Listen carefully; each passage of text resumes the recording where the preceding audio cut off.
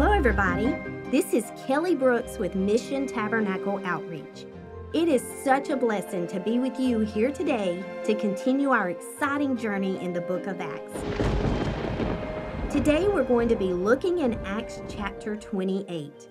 Grab your roadmap to life, your Bible, and let's get started. Last week, we focused on the hurricane that Paul was involved in. The shipwreck took Paul and the other prisoners to the island of Melita, which is now called Malta. It is about 50 miles south of Sicily. The people of the island kindled a fire for the survivors. It was raining and it was cold. Paul gathered a bundle of sticks and threw them on the fire. A snake came out of the heat and bit him. Satan could not kill Paul with the storm. So what does he do now? He sends a snake. When the barbarians from the island saw the snake hanging on Paul's hand, they said, "No doubt, this man is a murderer. Though he has escaped the sea, yet vengeance is not leaving him." That particular viper was venomous enough to kill a man. He shook the snake off into the fire and no harm was done to him. The people noticed how he did not swell. He didn't fall down dead, as should have happened. They then began to think he was a god. Hercules would have been one of the gods that was worshipped there. His title was Dispeller of Evil. There was a chief man there who had a Roman name. His name was Publius. He took the men in and housed them 3 days. The man's father was very sick with a fever. Paul laid hands on him and prayed. The man was healed. Other people on the island who had diseases began to come to Paul. They wanted to be healed also. The people gave the men gifts before they departed. The 276 people were given what they needed to begin their journey.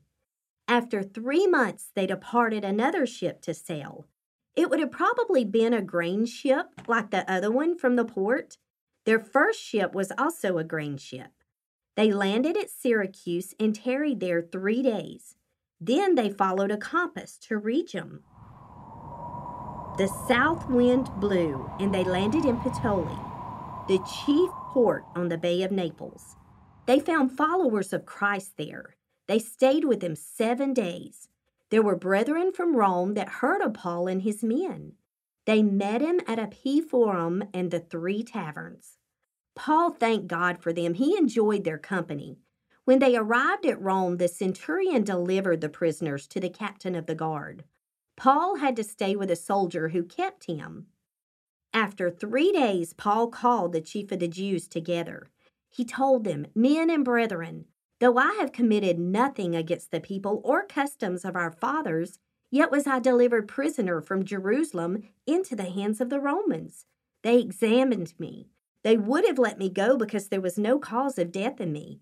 But when the Jews spoke against it, I was constrained to appeal unto Caesar. Not that I had anything to accuse my nation of. For this cause, therefore, I have called you. I need to see you. I need to speak with you. Because that for the hope of Israel, I'm bound with this chain." They told him that they had not received any letters from Judea concerning Paul, or any of the brethren who came. They wanted to hear what Paul had to say. They knew that Christianity was being spoken against. Many of the people came to where Luke was residing. He told them about the kingdom of God. He wanted them to know about Jesus. Some believed, some didn't. Just like today. After they had heard, they departed. Isaiah, through the Holy Spirit, had prophesied this word. He had said, "Go unto this people and say, hearing you shall hear and shall not understand. Seeing you shall see and not perceive. For the heart of this people is waxed gross. Their eyes are dull of hearing. Their eyes have closed, lest they should see with their eyes and hear with their ears and understand with their heart and be converted, and I should heal them." He said the salvation of God was sent into the Gentiles and they would hear it. The Jews then departed and discussed everything that Paul had said. Paul stayed in that house 2 years. He received everyone who came to him. He preached the kingdom of God. He taught about Jesus. He spoke with confidence.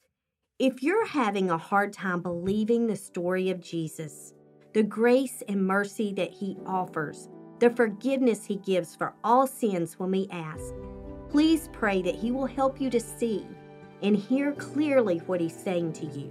He wants to deliver you. He wants to give you a home in heaven with Him. There's only one way to accept Christ into your heart.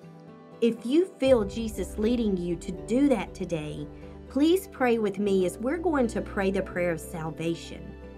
That's asking Jesus to come in and cleanse you of those sins. Let's pray. Dear Jesus, we pray that you come in today, that you forgive us for our sins and cleanse us before you, dear Jesus. God, we ask that you will always let us know that your presence is close. God, let us be bold, just as Paul. Let us follow the roadmap of life, the Bible. God, let us obey and trust you and believe that your home in heaven is real and that you are creating a mansion just for those who do invite you into their heart and they live for you and they obey you and they get their sins under the blood of Christ.